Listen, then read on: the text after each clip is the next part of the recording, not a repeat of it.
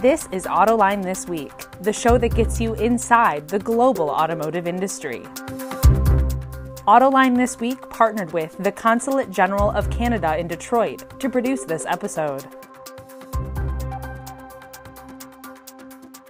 Hi, I'm John McElroy. Thanks for joining us on Autoline This Week. Today, the topic is all going to be about smart mobility and connected and autonomous cars. And that's because I've got three really experts at the leading edge of what's going on here, and they're all from Canada. And that includes Grant Courville. He's the Vice President of Product and Strategy at BlackBerry QNX. Most of you out there know BlackBerry for phones, but they're way beyond phones at this point.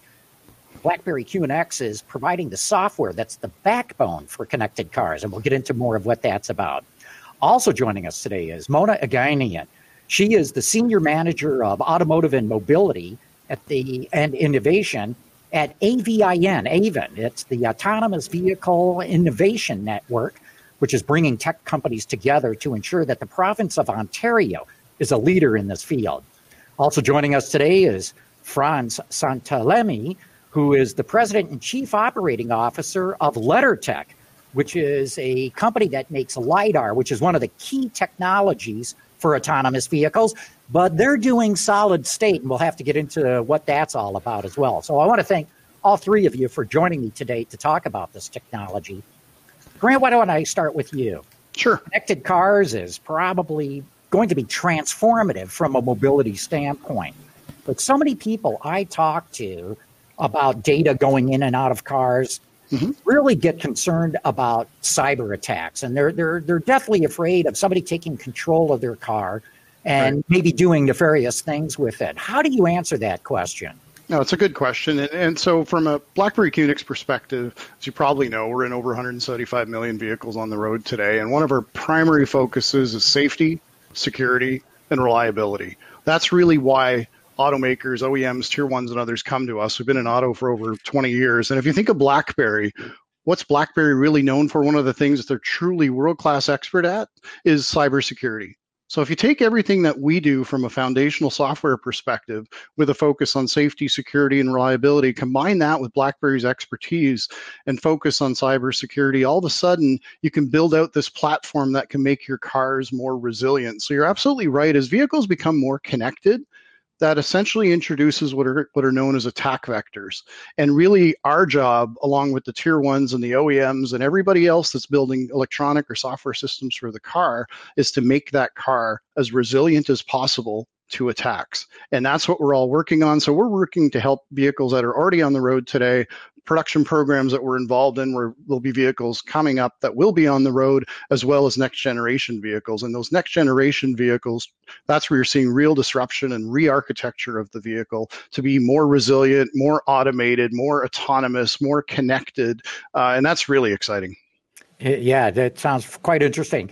And Mona Aghainian, are you pursuing cyber protection and everything that you're with what you're working on at AVIN? Absolutely, yeah. So the Autonomous Vehicle Innovation Network, or AVIN, is an initiative by the Government of Ontario, and it's really focused on the future of automotive and mobility. And in doing this program, we're working with several partners across the province and across Canada to really lead the transformation of these technologies and become a leader in terms of commercializing them. And in doing so, we're leveraging a lot of the strengths and resources that we have as a nation and as a province, and focusing on specific areas where we have strengths and where there are going to be key issues when it comes to the future of these technologies. So cybersecurity is a great example of that. We're also looking at things like AI and machine learning and how they can be used for these future technologies. We're looking at advanced mapping and other kinds of key areas. So we're definitely looking at that. And Franz, I got to ask you the same question. Is cybersecurity an issue when it comes to LiDAR? Cybersecurity is an issue for the entire industry, not just specific components. What we supply are, components and software that really enables the vehicle to really recognize and map its environments, to detect obstacles, but also free space to drive into, and make intelligent decisions on the drive side. So, of course, cybersecurity is key. And we naturally develop a redundant and safety critical system that is functionally safe. So we do take that very seriously. And so we work early on with our customers to really identify their safety requirements and embed that by design. Mm-hmm. Franz, LiDAR, of course, is a critical technology to getting to autonomous vehicles. LiDAR can see things that the human eye cannot see. But in my experience so far in interviewing different people about it, it's very expensive. In fact, last year I went to a student competition that the Society of Automotive Engineers is organizing with autonomous vehicles. And I asked one of the students, how much does that LiDAR on top of your car cost? And he said $10,000. Now, I understand this is, a one-time purchase at a university, and presumably if you get up into greater volume, the cost comes down. But what can you tell me what you're doing at LidarTech that's going to take the cost of LiDAR technology down? Yeah, that's a great point. So typically, my assumption is that LiDAR that you were referencing is probably a mechanical LiDAR. Mechanical LiDARs are typically very expensive and unreliable. LidarTech, we've only done solid-state LiDAR since we've been founded in 2007. And so therefore, we have a rich history of developing low-cost solid-state LiDARs. Today, what we are enabling with our core components and software technologies is really for a tier 1 or tier 2 automotive supplier to develop their own solid-state LiDAR. So we supply them the core components that are necessary to assemble a low-cost LiDAR. When I mean low-cost, today we can enable our customers to develop and deploy an automotive-grade solid-state LiDAR at sub $500 price to the OEM. And in a couple of years, we'll be enabling sub $300. So for our customers, which are the tier 1s and tier 2 system makers, price is not an issue. It's really validation time. So over the coming 2-3 years, you're going to see quite a large number of cars that will be equipped with solid-state LiDARs enabled by LidarTech technologies. Yeah, and if I could support what Franz was saying, I mean, we use the LidarTech LiDAR on our autonomous vehicle or our concept car, which is our engineering test car, and we work very closely with LidarTech. And as they develop new technologies, we integrate them on our vehicles, and it's just amazing to see the advances they've made in LiDAR over just the last few years. Yeah, that's a substantial cost reduction there. And Franz, I'm talking as if everybody out there watching the show right now knows what LiDAR is. Explain briefly what it does. Of course, it's similar to radar, but it uses the light basically to create a 3D mapping of the environment.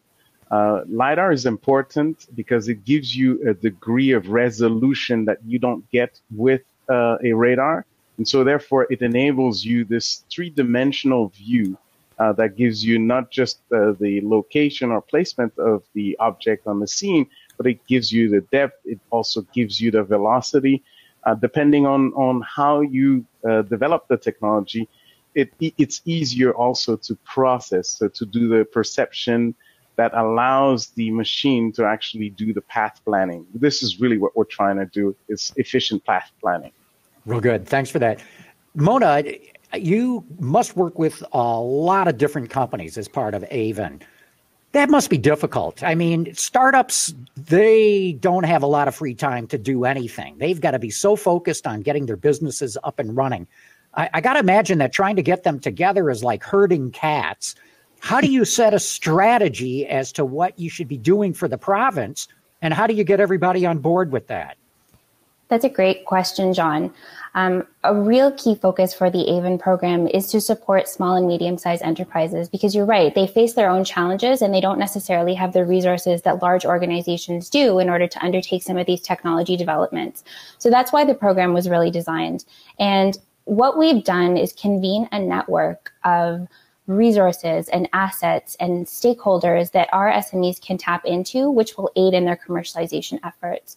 So we've set up regional technology development sites across the province, and these are in collaboration with post-secondary institutions, with incubators and accelerators, with economic development agencies, and with municipalities. And they're all working together to help these companies tap into business and technical supports and access the resources that they need as part of their technical commercialization of these advanced technologies. And we've also, through the support of the province, we've got funding to help commercialize these technologies and help bring them to market.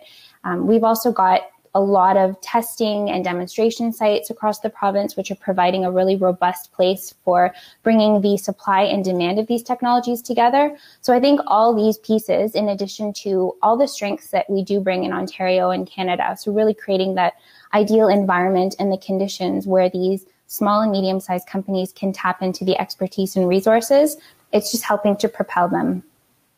Great. And I would add that we also, and one of the things that's not clear to a lot of people is how active the Canadian sector is in auto tech. Mm-hmm. So, companies like BlackBerry QNX, have worked early on with companies like LeddarTech. And in fact, we had no revenue, and they were embracing the fact that we had a promising technology that could be, that we could leverage the access and the strength, but also the expertise at QNX. And so companies like us benefit from having such an ecosystem, the likes of BlackBerry QNX, but I could name Magna or Linmar and many others, who really do a very good job in incorporating technologies that are developed by companies like us into their ecosystem and play the big brother, if you may allow, or big sister.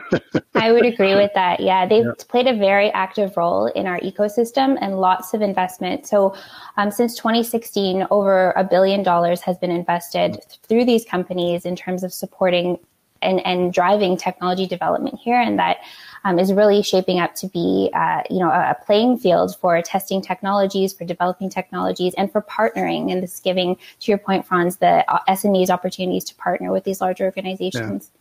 And it's so important. I mean, if you think about what automotive's going through and the disruption in the industry and the transformation in the industry, quite frankly, it's inviting a lot of small companies, medium-sized companies from coast to coast and quite frankly, globally. It's providing such tremendous opportunity to leverage what's happening in automotive. And I think we've got an example of, Aven, which is an absolutely fantastic program as a hub to bring a lot of that together. Companies like LeddarTech, for instance, and you have companies like BlackBerry QNX, we can all get together and focus our energy and whatnot and truly try to build those technologies that'll benefit, the automakers and the industry at large, but ultimately the consumer.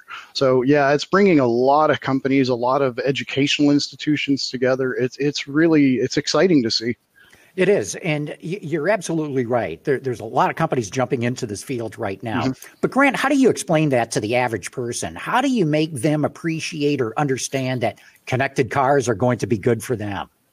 Good question. So, as I mentioned, automotive is going through a major transformation right now, and the consumers are telling us early on, consumers wanted the consumer-like features, which is where you saw infotainment systems, you saw applications and whatnot. There's still a strong need for that, and now what you're seeing is demand for safety in vehicles, so more automated functions, so lane keep assist, adaptive cruise control, blind spot detection.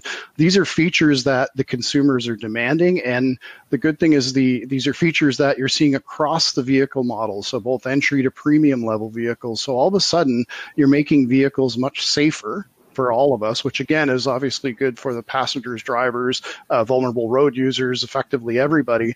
And then as connectivity increases in the vehicle, now all of a sudden you have the ability to share information between vehicles, which again, you might have heard of V2X or vehicle-to-vehicle communication or vehicle-to-infrastructure communication. If you get vehicles talking to each other, again, that's more information, environmental information that can be shared. Again, sharing with infrastructure, so then you start to get into smart cities and whatnot. But at the end of the day, I think consumers are really looking for that vehicle to be an extension of their digital life. Just as many people have a mobile phone or a smartphone, they want a lot of the personalization that they get with that to extend into the vehicle. And that's where, connected vehicles come into play. And that's one of the reasons you're seeing that big transformation. And That's one of the reasons we made that big announcement with AWS this week. So BlackBerry and AWS has partnered on an intelligent vehicle platform that's going to essentially scale across OEMs and vehicle models, enable a digital ecosystem on a global scale. So the automakers have realized that they need to move the vehicle from this, I'll say, bespoke electronics and whatnot that's arguably proprietary to an extent, and have that be truly a platform that can connect to the digital ecosystem. Yeah, and AWS, of course, being Amazon Web Services. So right. That's a monster that you guys have hooked up with there. That's a big operation. It is, and to be honest, we are absolutely thrilled that they partnered with us. We really, I'll try to keep myself in my chair, but we truly view this as transformational. It's truly what the industry, has been, I'll say, lacking, is that common platform to bring intelligence at the edge, to be able to run machine learning in the vehicle, never losing sight of safety, security, and reliability. And that's so important. And that's something, obviously, that we're very well known for. And then within the auto industry, that's something no one can ever lose sight of. And John, I would add to that, from if you think about it, there's 1.35 million people that die annually from car crashes. And that does not include the casualties, the heavy casualties. That's the equivalent of one Boeing 737 crashing every hour. That's not acceptable. The existing safety system is not enough. So you need to augment that with technology. Mm-hmm. And as we know, technology has the ability to offer 360 coverage around the vehicle, to really create a cocoon, a safety cocoon for the passenger, but also be there all the time in case there's distraction. So the work that BlackBerry is doing together with AWS or Amazon, and the work that companies like us, LeddarTech, that we're doing, you can't look at them as additional gadgets for the vehicle. These are safety critical, mission critical, and they're going to save a lot of lives and save costs in insurance as well. Yeah, I totally agree with you all. I mean, you took the words right out of my mouth. To me, connected cars, V2V, and then ultimately V2X, will be the single greatest safety measure put in the automobile, even greater than the seatbelt and the airbag, because those protect you in case of an accident. With vehicle-to-vehicle communication, we can prevent accidents from ever even happening.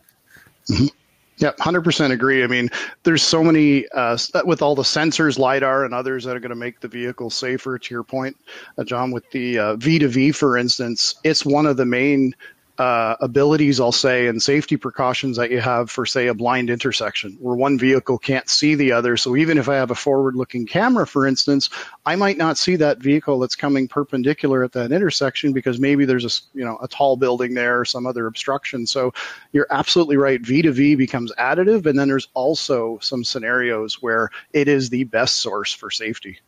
Yeah.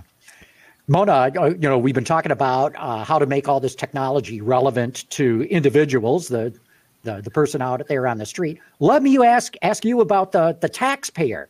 How do you justify all the work that Aven is doing in terms of it being taxpayer funded? And what would you tell the folks out there? That's a great question. So I look at it from two lenses. So first, I think that these technologies really present an amazing economic opportunity for our province and for our country. So yes, there is some investment in the development of these technologies, but as a result, we are seeing jobs being created. We are seeing money being reinvested back into the economy thanks to the success of these companies. They're growing and they're really putting a mark on our province and our country. So that's the one piece. And then I would say that the societal benefits of these technologies, they really tell the story itself. So I think the safety that we touched upon just kind of scratches the surface. And when we think about the efficiency of the long run, the opportunity in terms of some of our, the way that we operate, the way that we move people, the way that we move goods, I think that's going to be a game changer and really efficient in terms of how we do things differently in the future. We can have autonomous delivery pods, and we're already seeing them starting to be deployed across the country. And so that's going to really change the way that we operate our ecosystems and our economies, and it's going to have a big impact to the end user to have the ability to have your delivery done by a robot overnight, let's say, and You don't have to worry about a lot of the things that we have to take, steps that we have to take. It just drives a lot more efficiency. And Mona, how do you make sure that this technology is not just developed in Canada, but is manufactured in Canada and doesn't go off to some low-cost place? That's a great question. I think we need the support. We need that ecosystem, and we need the government support to ensure that we have the capabilities to continue to do the manufacturing here. So, we've got a long history of automotive manufacturing, and the goal for Ontario, and we've got the backing and the political will behind that, is to really continue being a leader in terms of manufacturing. So we want to ensure that we have the tools in place through programs like AVEN, through government funding, through those ecosystems and partners, and working with companies like BlackBerry and QNX and LeddarTech to make sure that those companies are partnering the right way, that we're driving the technology, and that we're continuing to be a leader in terms of manufacturing, and taking it one step further and also becoming a leader in the adoption and readiness of these technologies. So we're really working with a lot of municipalities and other partners to make sure that we can be the ones to adopt these technologies. And I think that's really going to reinforce our position as a leader, both in terms of developing and manufacturing. And I would add also that, the work recently, the APMA, the Auto Parts Manufacturing Association, has demonstrated that you can actually build a complete, electric vehicle fully made with components and technology from Canada in Canada. So it's not just about the manufacturing, it's the value added technology that we bring into it. We're known for artificial intelligence, computer vision. We're known for security and software and OSs like BlackBerry's offering. But we're also known for the diversity and the ecosystem. We have a unique geography that enables us to actually do things that you can't do well in some other geographies. So we've got 4 seasons. Let's not forget that. Grant, as you know, all this connected and autonomous and shared and all that is going to generate a tremendous amount of data. The automotive industry and the tech industry is so focused on that because that data can be monetized. So my question to you is, what are the opportunities that you see at BlackBerry QNX in terms of data monetization? And then the most important question, who's going to own the data? Good question. So how much time do we have? That's a pretty major topic. So firstly, if we take the AWS announcement we just did, for instance, we don't own the data. We don't even see that. So the data is owned by the OEM today, and the OEM engages in relationships with the consumer. And at the end of the day, BlackBerry does not own that data. And it's interesting with the platform that we're building, BlackBerry Ivy, is that the automakers have realized that data is valuable. And one of the challenges they've had is to essentially get access to that data in a common way across their vehicles. And what they ultimately would like to do is do this on a global scale. So actually collaborate together to get access to data. And then to your point of monetization, it's interesting in the conversations with the OEMs that we've had. There's a few different elements to it. One is the monetization aspect, and that's on an OEM by OEM basis, and many of them have different views related to that.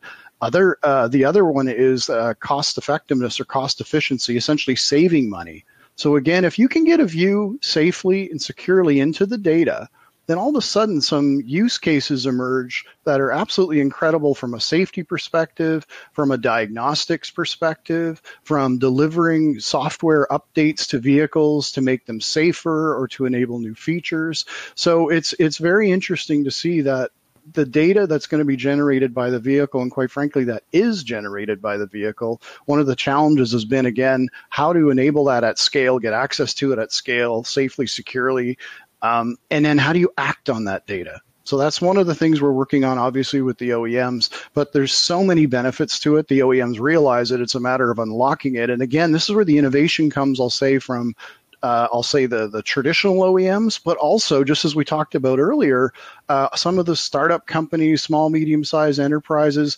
organizations that aren't even traditionally part of automotive. So it's really bringing together, I'll say, automotive and electronics industries, or ICT, I guess, in general. Yeah, we're getting down to the end here, but Frans, I want to ask you the same question. I got to believe that your LiDAR captures a tremendous amount of data. Yes. In fact, we have this fusion and perception stack, which is an open architecture that processes the data and fuses the data from all sorts of sensors. We can process the camera, the radar, or the LiDAR, or the GPS or the IMU, any sensor that's on the vehicle. And the issue of data is always important. But what we've learned is that if we have this continuous open loop where we can share the data between the OEM, the tier one, and the technology suppliers like us, well, we make the vehicle safer because we can actually provide this continuous loop of improvement. And so even when the vehicle is in the field, we can actually continue to improve. So what you're going to see in the future is a model where over-the-air updates to make the vehicle safer, but also improve the performance of the features is going to be a model that's going to grow and expand in the years to come. Mona, I got 30 seconds with you on this too, because they say that data's the new oil, and that's got to play right into your tech company's group hands. Absolutely. We've got a lot of organizations who are thinking and looking at data. We've also, because of the infrastructure we've set up, so for instance, with some of our test sites, we've got these sensors, we've got the ability to capture that data and use that data. That data is important as part of testing. And before we can deploy technologies onto the road, it's important to understand what we're working with. So it's really providing a test bed for students, post-secondaries, small companies to really get their hands on that data before, they start building the next leading edge technologies. Yeah, it's going to be exciting to watch. I want to thank all three of you, Grant, Mona, Frans. Very interesting discussion of where this auto industry is going. Thank you so much. Thank you. Thanks, Sean. Autoline This Week partnered with the Consulate General of Canada in Detroit to produce this episode.